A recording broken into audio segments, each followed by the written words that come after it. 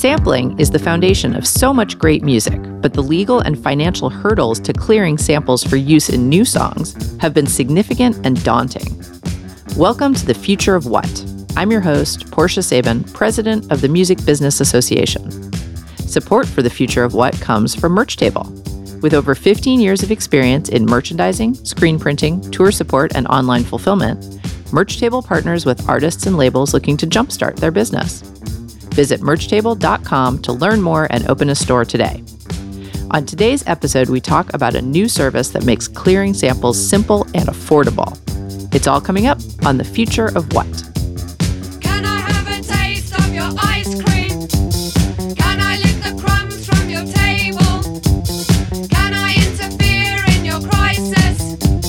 No, mind your own business. No, mind your own business. Support for The Future of What comes from Sound Exchange, which provides royalty solutions and advocacy to ensure all music creators are paid what they are owed. You're listening to The Future of What? I'm talking to Per Almqvist of Tracklib. Per, welcome to The Future of What? Thank you very much. So let's get started by talking a little bit about what Tracklib does. So why don't you just give us the elevator pitch? Tell us exactly what you do.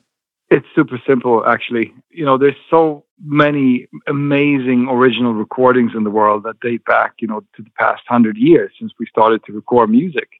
And a big part of music production, not least in hip hop, is based around sampling. The practice of taking a part from an existing recording and use it in a new one. The problem we solve is that sampling today requires manual licensing. And it's really, really hard to clear all the rights to put out a new song with a sample in it. And there are numerous legal cases to prove this, with people suing each other left and right. So we decided 6 years ago to fix this. And it took a long time because the nature of music rights is very complex. But our idea from the start was to liberate music. It's in our name, Tracklib, as in liberation, to offer real original recordings to the world's music producers to sample quickly, easily, legally, and affordably.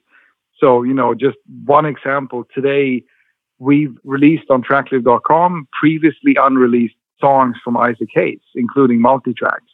That's just one example. We have the fully groove catalog with amazing R&B and soul from the 70s. We got Chinese music dating back to the early 1900s, Brazilian music, well over 100,000 fully cleared original recordings. And this is just us getting started. So with us, you find master quality, to be a bit nerdy about it, 16-bit, 44.1 kilohertz and up, like the real studio recordings. Some of them even has multi-tracks and stems. So you can buy these original recordings from us for $1.99. And even before you buy a track, how much your sample clearance is going to be. Then most of our music so far is in our category C, which means that a worldwide and perpetuity sample license is $50.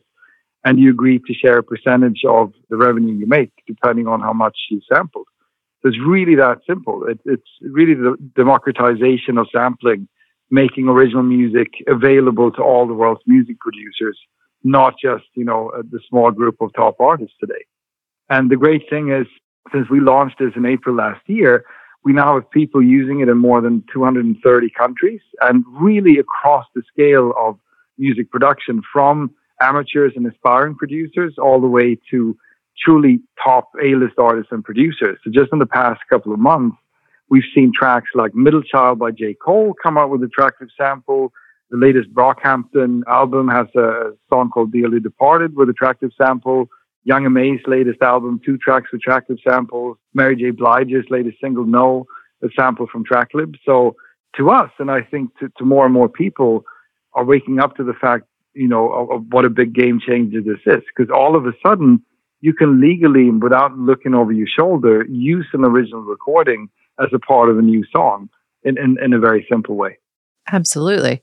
For me, the interesting part, obviously you're putting music up that's cleared that people can use, but there's this other part, which is all of this metadata. Yep. Metadata is like the buzzword these days, which really basically means that, let's say someone goes to Tracklib and uses some bits to, sample some stuff, and then their song is a humongous hit.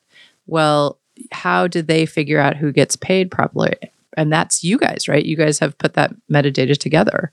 That's why it took us, 5 years from the idea to we launched Tracklib last year. This idea, we started working on it, 5 years back. And then just to get all the rights in, to work with the world's publishers and labels to get all the right information in. So every song that we have all the publishing data, all the master data, meaning that, it's all there, and it's all there in the sample license. So we even guide our customers, music producers, and, labels and publishers to do correct work registrations, guiding people through that. If you're in the US, how do you register a new song with BMI or ASCAP that contains a sample? If you're in Germany, how do you do it with Gamma? If you're in the UK, how do you do it with the PRS? If you're in Sweden, where our HQ is, how do you do it with STIP? So we spent a lot of time working through the different ways that you register songs with different PROs, and then also guiding people to correctly register neighboring rights. So it's really, this is all a part of our sample license. You get all this data, and it's also a guided process where we walk you through every step of this to do the right thing, to ultimately ensure that the original songwriters and artists and producers get paid when a new song gets put out. That's sort of a ridiculous amount of work that you guys had to do to make this happen. Thank you. It is. I mean, if you want to do something truly new and truly innovative, it's not going to happen in weeks or months. It's going to happen in several years, right? And there's no shortcut. Having a great idea is simple, but actually, building up a company, an organization, putting the work in is the complex part. Absolutely. So it's been massive, and we're just getting started. I mean, now that we're out, now that we have support by the world's labels and publishers, by the creative community as well, our job now is to get this to as many people as possible, and the core of it to keep growing our catalog with just more amazing music. Absolutely. And you mentioned earlier, but I'll just say it for the record, today happens to be the day that Isaac Hayes' son, Isaac Hayes III, chose to release 20 previously unreleased tracks of his father's music directly via Tracklib, and specifically so that people can sample that music. Now, I think that is really interesting because it means that you've created a platform that not only people can utilize when they're just sort of going out looking for music to sample, but that people who want to release music can utilize as well. I mean, it's opened a whole other set of doors for your product. You're 100% correct. And I mean, because we've figured out licensing, because we figured out, how this works from beginning to end, that gives comfort to people and companies owning rights to put them, to put these recordings and these publishing rights and information into Tracklib, because we make sure it's taken care of all the way to release. And it's also a way for catalogs and repertoires to find new people to get the music to. Because as producers, and I have that in my background too. I mean, I know what we're looking for is unique stuff, so it's not the stuff you find on Billboard Top 10 or Top 100 or anywhere on the charts. I want deep cuts. I want, back of the crate kind of stuff. So this is a way to also popularize amazing music that isn't popular or in some cases, like with Isaac Hayes, hasn't been heard. And I think this part, what excites us, besides creating new revenues to original songwriters and artists and producers, and besides, solving a big headache to produce an artist making sample-based music, it's unlocking the creative value of knowing you can comfortably use a song as kind of a new instrument and then not looking over your shoulder. But it's also the cultural aspect of it, of, now having an incentive for labels to go back and digitize and unearth, recordings that no one's heard before. And for those musical legacies to find new audiences. Absolutely. I mean, I think that's one of the most exciting things about this is, a great sample in a new song can give new life to the original song and the original artist. It brings things into focus that a young audience wouldn't necessarily know. So it's sort of a win-win all around in that regard. I agree. And I mean, sampling really is, and this is something, many people have been on it, not least Questlove, who's just been, a guiding light, I think, for sampling and for this part of culture, has always said that sampling is musical education. Absolutely. So many people have discovered legacies and genres and artists and eras that they wouldn't have stumbled upon in any other way than through sampling. So I think hip hop as a genre has done so much for musical education that it hasn't been credited enough for. Absolutely. I mean, I think of it, my previous incarnation I was a social scientist. So from a sociological point of view, I always think of this as bricolage, right? Like making something new out of older parts. Yeah. And I think I think hip hop is like really, it's the modern equivalent of older types of art where people were, making, new art out of older art. But it's also sort of the forerunner of what we have seen is just the explosion of on YouTube, all this user-generated content where people are making new art out of stuff, that people have made before. And I think that, unfortunately, we're still having some issues with that. And YouTube is a good example of how, when you don't do it the right way, when you don't get ahead of it, people are not getting properly credited and properly paid for the work that others are using. It's a good thing. Yeah. It's a good thing to do. It's, bricolage is positive. It's just that's a difficult platform. I love that you bring it up because I heard it was a lecture and I can't remember the name right now, but the simplest definition of innovation is taking two things that exist and put them together, So innovation, people think of it often as something completely new. It isn't. It's all part of a process, right? And you can argue that's the creative journey. Is everyone is inspired. You take things that exist and you create something new. Right. So it's a very good kind of metaphor for it. And I do think behavior, in terms of us as people, we're creative. We always find ways. And industries are slow to adapt to actual behavior changes. We've seen it not least in the music industry in different phases, different chapters of development where, people have shifted. When the technology makes something possible, we jump on it as creators, right? And we make things. And then it takes a long time, many years, sometimes even decades for industries to catch up with, how people actually behave. Right. and the challenge, looping back to what you said early on, one of the core challenges in this industry is data. I mean, most labels and publishers, maybe even more so labels, are focused on the latest releases because that's where the revenue is coming from. That's what's driving the industry.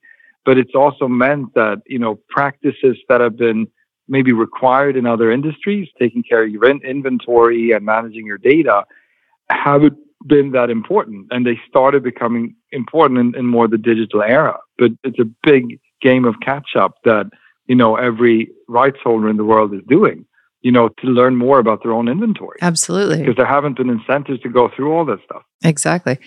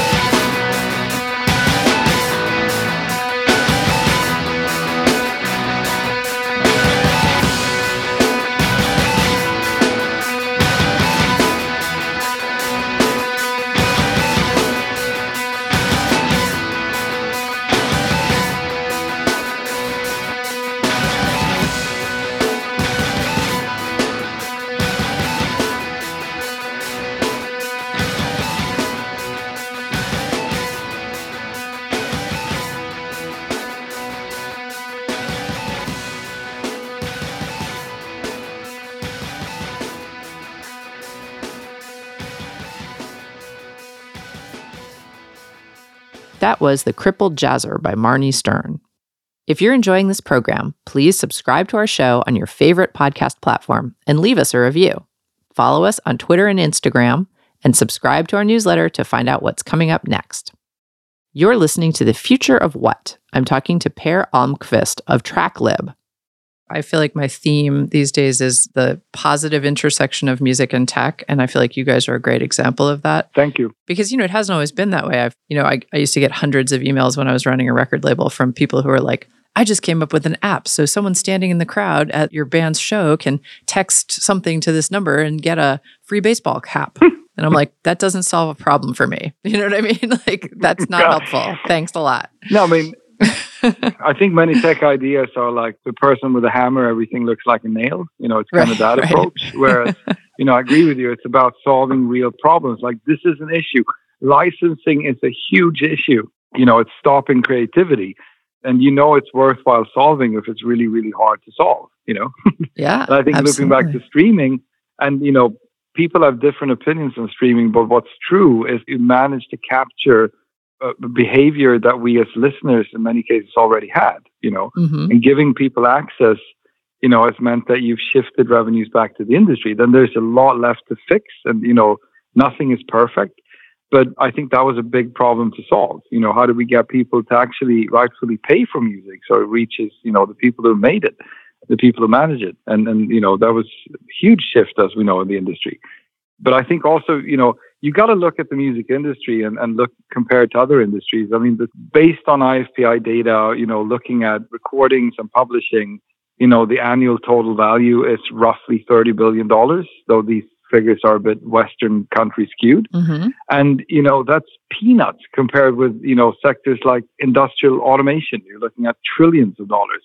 Oh, yeah. We're looking at financial tech. So if you're doing something in the music industry, if you're building a new company, it has to have the ability to scale, not just domestically, but globally, to be viable, to attract investment in the long run, to even build a company up. Right. So I think a challenge is that just the small size, relatively speaking, of the music industry. I mean, we did a comparison a few years back, recorded music, like 3-4 years back, recorded music turned over $15 billion a year. Mm-hmm. And I mean, that's the same as Starbucks turns over in a year. That's one company serving coffee. And that's there you insane. go. Starbucks playing music, right? So I think that's the all you actual need to know. value, music is one of the most under-monetized or undervalued assets in the world, considering that everyone has a smartphone with a streaming service today and a pair of headphones. We listen to music more than ever before. The actual value of the industry should be much, much higher, than it currently is. So there's a lot left to do in creating more efficient systems and making sure, money is not lost on the way, which it is today. And we might not get into all those parts of it, but we all know there are a lot of inefficiencies and old bad practices that need to be changed in order for this industry to truly grow. Yeah.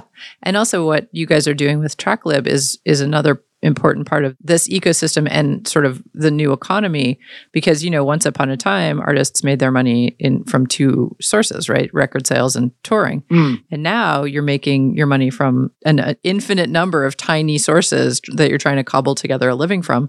And Tracklib is really delivering on that by creating basically a new income stream for existing music. It's very true. And it's well summarized. Looping back, the incentive has been, for the industry ever since the start to focus on the hits and not the catalog, like we discussed before. So I think, on a streaming service, you might find a legacy artist, but you only find the top hits.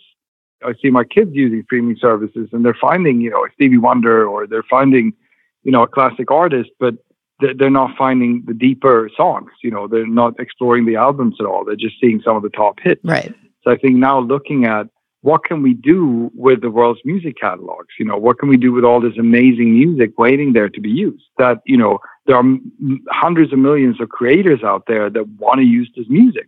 It's just too hard, right? So it's time for liberation. I love it. And with that, Per Almqvist of Tracklib, thank you so much for being with me on The Future of What? Thank you, Portia.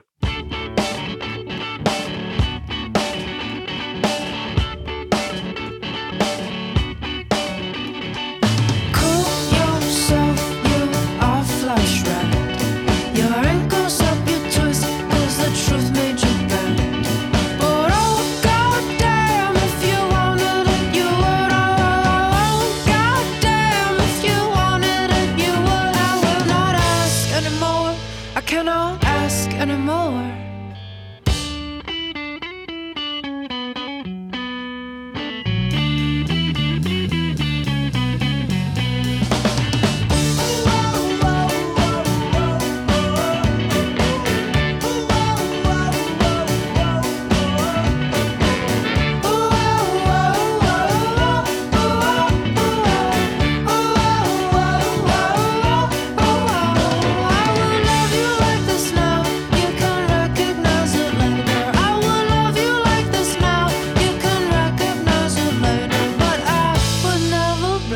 if you would never stay here.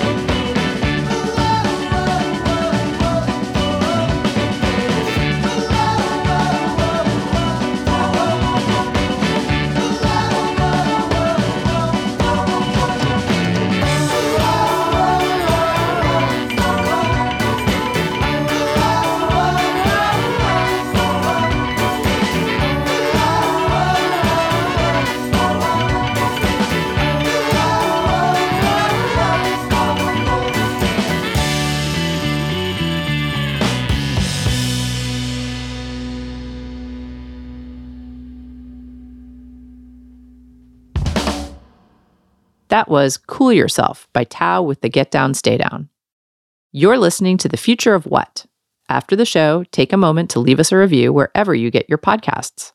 It helps people find the show, and we love hearing from you.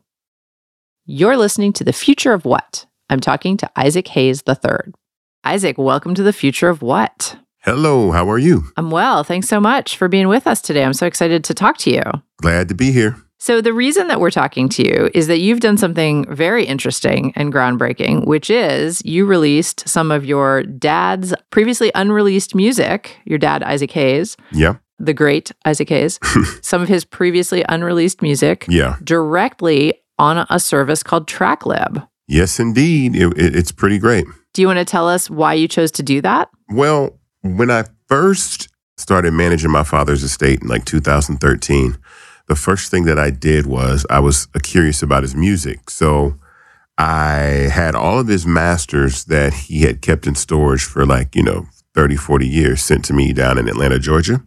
I put them in a safe place in the ATL, a vault, and then pulled them out. When I opened the boxes, I discovered there was a lot of unreleased material on 2-inch reels, 1-inch reels, all this crazy stuff that no one had ever heard before. So I spent 2 years from 2014 to 2016 transferring all of that material from reels to digital, so the Pro Tools sessions and files that I could have forever and ever.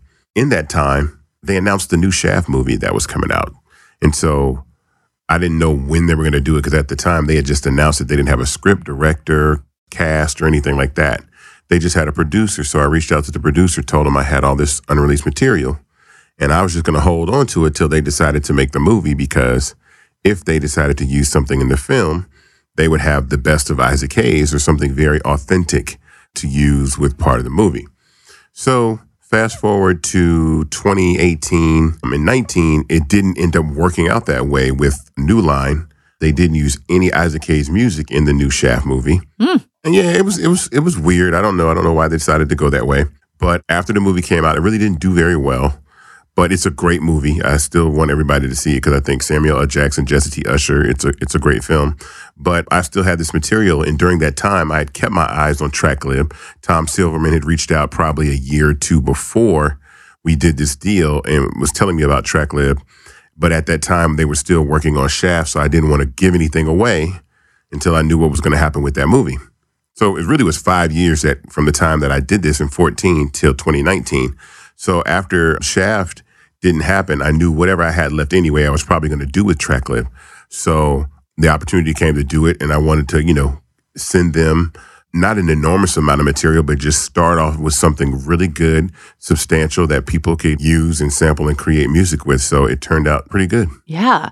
So Tracklib is a service whereby people can go and they can sample music and they can get the music cleared legally in a very hassle-free manner. And so I think what you're doing with your dad's music is so interesting because really what's happening in our culture is a lot of, what used to be called bricolage, right? Like taking something old and making something new out of it, taking older art and making new art. Yeah. And, this is an amazing way also to get your father's legacy to move forward into the future in like a whole new form. Yeah, I mean, derivative works are really what are the hallmark of publishing, really. Like, that's really what publishing and masters really make a lot of income. Catalog records are always going to be catalog records. So the great hits that original artists have always created will always be there. But it's really cool when a new artist takes something from an older artist and creates this derivative work and it comes out to be a masterpiece. So over at our company, the last 5 years, we've had really good success with just that, with artists like Alessia Cara and Kanye West and Beyonce, Kodak Black and NBA YoungBoy, The Game, Jill Scott. There have been a lot of artists that have sampled Isaac Hayes over the last 5 years. So we do well on the records that have already been released, but now there's this whole new catalog to do the same thing with. So I was really, happy to be able to see what comes from these great records. Absolutely. Now, it's been out a couple of weeks, 2 or 3 weeks since it was actually released. Mm-hmm. What kind of feedback have you been getting? Oh, amazing feedback, man. Some of my friends who are Grammy Award-winning, #1 hit songwriting, producing songwriters and producers have already, made records with some of these masters already. So I can't wait to see where these records wind up or what they are doing. I ran into Just Blaze down at A3C in Atlanta. He said, I need this one song on there. Like, I got something special for it. So I'm excited. And then before Tracklib, I work with a couple of other producers. There's a producer by the name of Needles who produced Nicole Buss on Rock Nation. He produced the majority of her album. And there's an unreleased Isaac Hayes sample on the new Nicole Buss album that came out last Friday. The song is called Look Up to the Sky. The entire track that she's singing over, every instrument, every, piece of that music is an unreleased Isaac Hayes master that Needles just chopped up and produced and made a really great record out of. Wow. That sounds so cool. Yeah. I think this is really a cool thing that Tracklib has made possible for people, because in the early days of hip hop, when people were sampling, I think we really got some of the most amazing tracks ever. Mm-hmm. But then I think people got scared. Like, there was, because, people didn't want to get sued. They didn't want to do it wrong. And the law surrounding sampling was so confusing and difficult. Yeah. I think that sort of put a damper on it. So I love it that it's back now in a way that people can actually do it in an affordable manner, and they know that they're going to be okay legally. Yeah, it's good. I mean, the 80s and 90s really took samples and brought them to the next level, especially hip hop. I mean, I think sampling records is kind of the foundation of what hip hop and rap music was about. Before we started, making original rap music, we were rapping over disco records. Mm-hmm. So, and then, and so people still wanted to use that type of material. So it kind of set the tone of what hip hop could be. And then it just exploded in the 90s. I mean, people like Dr. Dre and Diddy just took it to another level, like made it super mainstream. And there was a little bit of backlash from that, but also they were just taking so much of the publishing of these records. So, Diddy and they would still contribute artistically to creating new records. But imagine doing a song and the original songwriter wants 100% of the publishing. So you're going to get no money. You're going to sell records, cool, but you're going to get none of the publishing of this new record, or we're going to charge you $100,000 or $200,000 to license this master.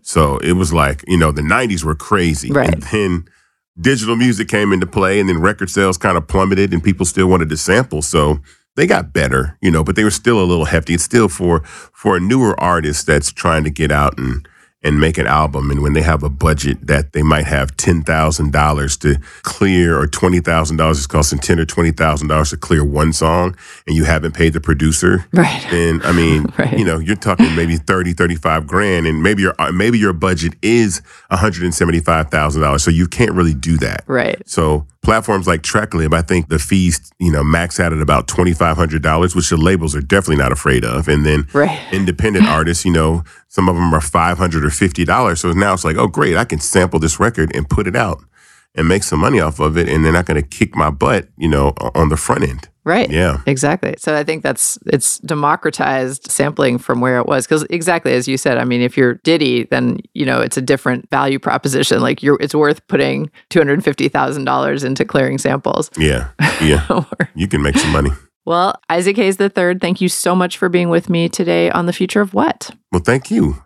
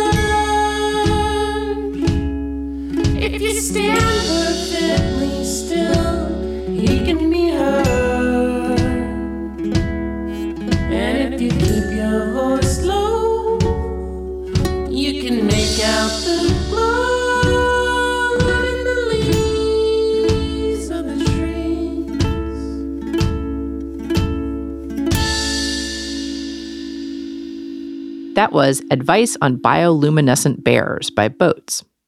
If you're enjoying this program, please subscribe to our show on your favorite podcast platform and leave us a review. Follow us on Twitter and Instagram, and subscribe to our newsletter to find out what's coming up next. Also, check out our short podcast series about Bratmobile's potty mouth. It's called Girl Germs, and you can get it wherever you get your podcasts. You're listening to The Future of What? I'm talking to Deborah Mannis-Gardner. Deborah, welcome to The Future of What? Thank you. So today we are talking about samples, and I think it's great to be talking about samples in 2019 rather than, let's say, 1992. I think because we're sitting in a better place today. You've been doing this a long time, and can you just sort of talk a little bit about the evolution of sampling and clearing samples specifically? Well, I've been doing it since 1990, and it is continuously changing and morphing, really based on technology, generations of how things are done, how we're able to do deals. You know, back in the early 90s, the kids would sample, we'd send out the request when we were, being yelled at saying, they stole this. Why didn't you clear it prior to using it? If we were to contact someone now and say, we're thinking of sampling X, is it clearable? They'll say, you need to do it first before we can consider it. Oh, interesting. It's totally turned around. Totally turned around. It used to be called theft, and that this genre of music was only not going to last. Oh, yes. Of course. Yes. And, the word theft is not really used as often. I think we hear it when we see these articles dealing with litigation of claims. But if you notice, most of the claims are interpolations or publishing uses only. Mm-hmm. They aren't master uses for the most part. And I don't think that a lot of these suits are realistic because The way music is created is your influence. You are affected by other stuff. The term interpolation, really, which was created years later, like in the mid to late 90s, was to replay or to re-record or to re-sing. Mm-hmm. Right. Claims that are coming about now is influenced by. Right. Similar to. Well, that is not the same. No. It evokes emotions. Well, isn't music the whole basis of music to evoke emotions? Exactly. I mean, that's a big topic unto itself, is this whole idea of, there has been legislation written about what constitutes infringement, right? Like, it has to have the same words or the same melody or the same, all these things. But this idea of like a vibe or a feeling is like a whole new world. Right. And that's not what we're talking about when we talk about clearing samples. No, it's not. But, my love for sample clearances is there. It always has been. It always will be. For me personally, it really opened up the doors. And that's where I started entering and doing clearances for video games, film, television, and new technology. But I love the art of sampling. Uh-huh. I enjoy negotiations and clearing stuff. And what's cool about Tracklib is they're trying to make it easier for people. Yeah, which is amazing. And I know that a lot of people have used what they do in some big songs, and it's paying off. It's worthwhile. Exactly. Yeah. So let's talk a little bit about sort of the early days of hip hop and early sampling. I mean, I was in an exercise class the other day, and Run DMC's song came on that uses that My Sharona sample. Tricky. That's the song. And I was like, this song was so great and so amazing. And the sample really makes it. That's the part of artistry that I think has really taken off in the internet age, because look at YouTube. YouTube is exactly the same thing. It's like bricolage, right? Like people are taking stuff that came before and using it in a new way. I mean, it's the exact same thing. And what samples did is it revived careers of certain artists. And we kind of forget about that. James Brown's career was not going well, if we all recall what was happening back in the day. Getting in trouble with the law, doing drugs. Right. The music situation had changed. We were with vinyl. One ever thought about reissuing. Then you had CDs. Then the reissuing started. It was sampling that brought James Brown back into the forefront of people's minds. And Phil Johnson thanked me, I don't know how many times, when Wu-Tang Clan revived his career being sampled. Mm-hmm. Hamilton Bohannon, another one. So what sampling did, and that's what's kind of cool about Tracklib, what sampling did is it revived material that had become defunct or hadn't been listened to or wasn't getting to the masses. And people sampling stuff now, and obscure stuff. Let's forget about the James Brown, the Isley Brothers, the OJs. Let's talk about the obscure stuff that gets sampled and revitalizes these copyrights back into the forefront of people knowing who it is. Exactly. You get turned on to new music because of sampling. And that's kind of cool. Like when Tracklib came to me, I'm like, well, that's kind of cool. Go for that low-hanging fruit. Go to the copyright holders and say, hey, the stuff that isn't earning any revenue still has value. Mm-hmm. How can you bring that value back? Well, you want it to be used in a film. You want to brand it. You get it sampled. If something gets sampled by one person, it gets their attention, then everyone else wants to use it, or it wants to be used in a film, or wants to be used in another way. Absolutely. And that's why we're seeing such a boom in reissue labels. There's labels popping up all over the place that are really making a killing in the reissue sphere, because they're doing exactly that. They're getting syncs for music that's been, out of public circulation for 30 years. And all of a sudden, everybody's hot for it. So talk for a second about, revitalizing careers is definitely a big part of this. But I feel like there's also, and I could be totally wrong, but I just get the sense that there's almost like a competition amongst artists to find the coolest, most obscure piece of music and use a sample from that. Do you find that that's the case? It's an interesting topic, about samples. Do they actually look for the most obscure stuff? I don't know if that's the case. It's kind of like people say, Deborah, can you pitch this song to a producer to sample from it? And I always say you can take a horse to water, but you can't make him drink. Right. But I also like to challenge people saying, you know what? If you have the opportunity to sample something like on Tracklib, if you're a good producer, you should be able to create a beat out of almost anything. Right. They might work for the one song that you're working on at that very moment, but if you're a good producer, you should be able to take some of those things and create something. Right. I think things are getting more obscure and more difficult because of YouTube. I think people pick through the crates, back in the day. Remember, we used to go to record stores, which is so awesome that they're back again. And Vinyl is going to outsell CDs, I think they said. Mm-hmm. And then you're like picking through the crates of YouTube and Spotify and SoundCloud and all these online services. So that's when I say to people, if you don't have the money, if you don't have the budget, go online and see if you can pick through the crates of Tracklib or anybody, Right. Make it economical for yourself. Right. So let's talk a little bit about what you do. You run your own company, which is DMG Clearances, and you have artists. I mean, I'm assuming at this point you have real longstanding relationships with a lot of different artists. So do they come to you immediately when they have something they want to sample and to get clearances, or how does it work? Well, yeah. I mean, the people who come to me, sometimes it's the artist direct, like Khaled calls me directly. Mm-hmm. Drake or Marshall's camp, it's coming through management to hire me to do it. So it's like management, attorneys, record labels come to me, publishers come to me, producers, it's across the board.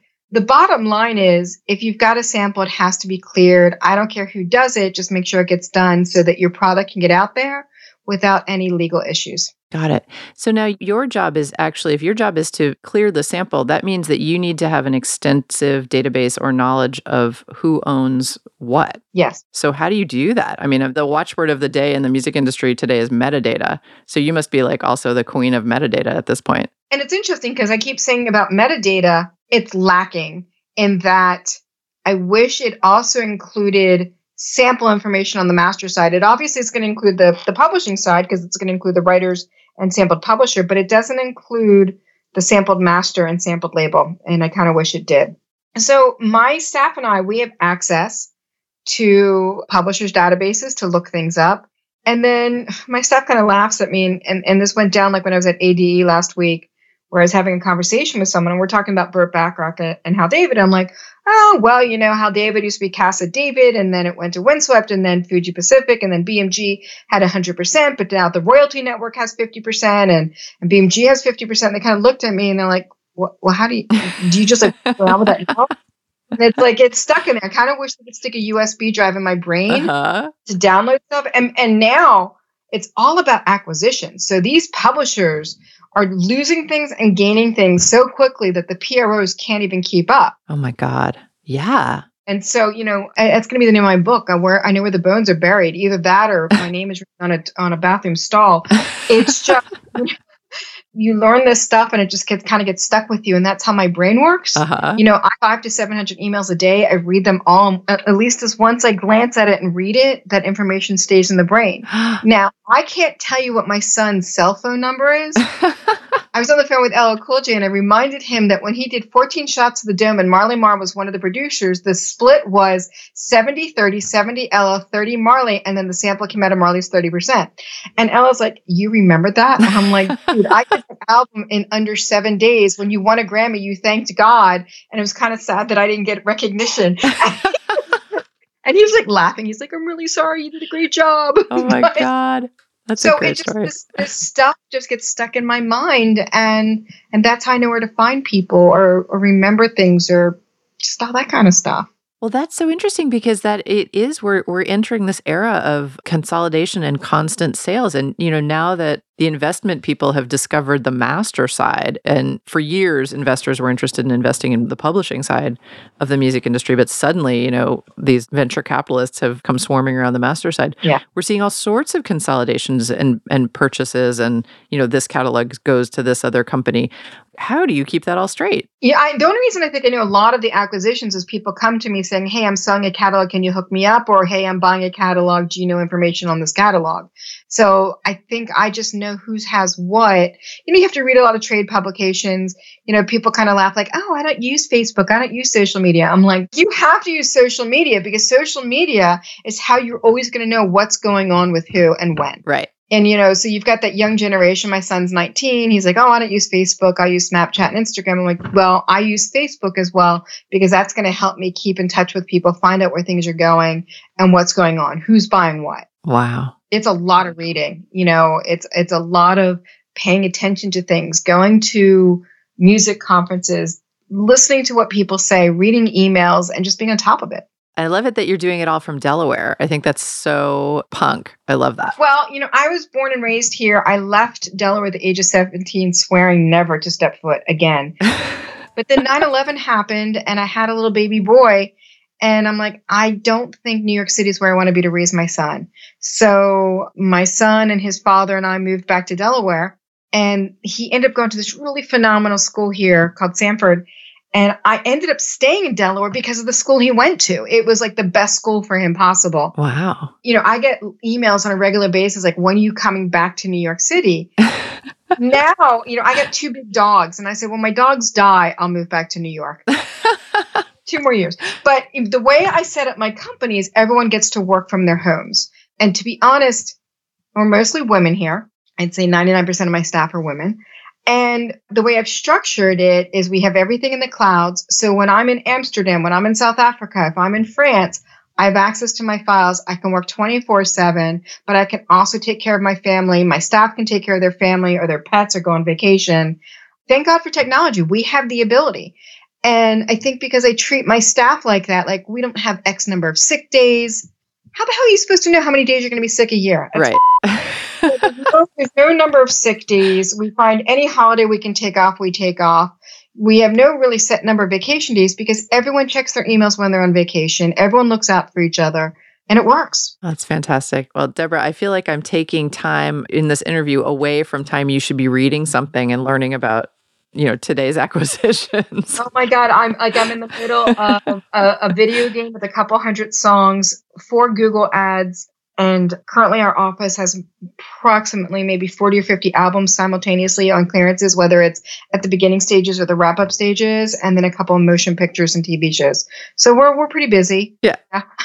Just another day's work. Just a regular day's work. But we're having fun. And if you're not having fun, well, then find another job. It's all got to be about having fun and enjoying life. Absolutely. And on that note, Deborah Mannis-Gardner, it's been such a pleasure talking to you. Thanks for being with me on The Future of What. Thank you so much for having me. And that's our show.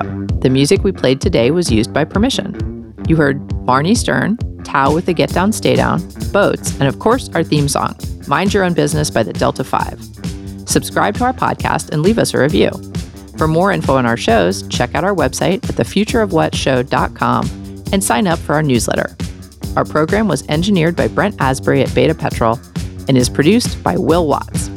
I'm Portia Sabin, president of the Music Business Association. See you next week.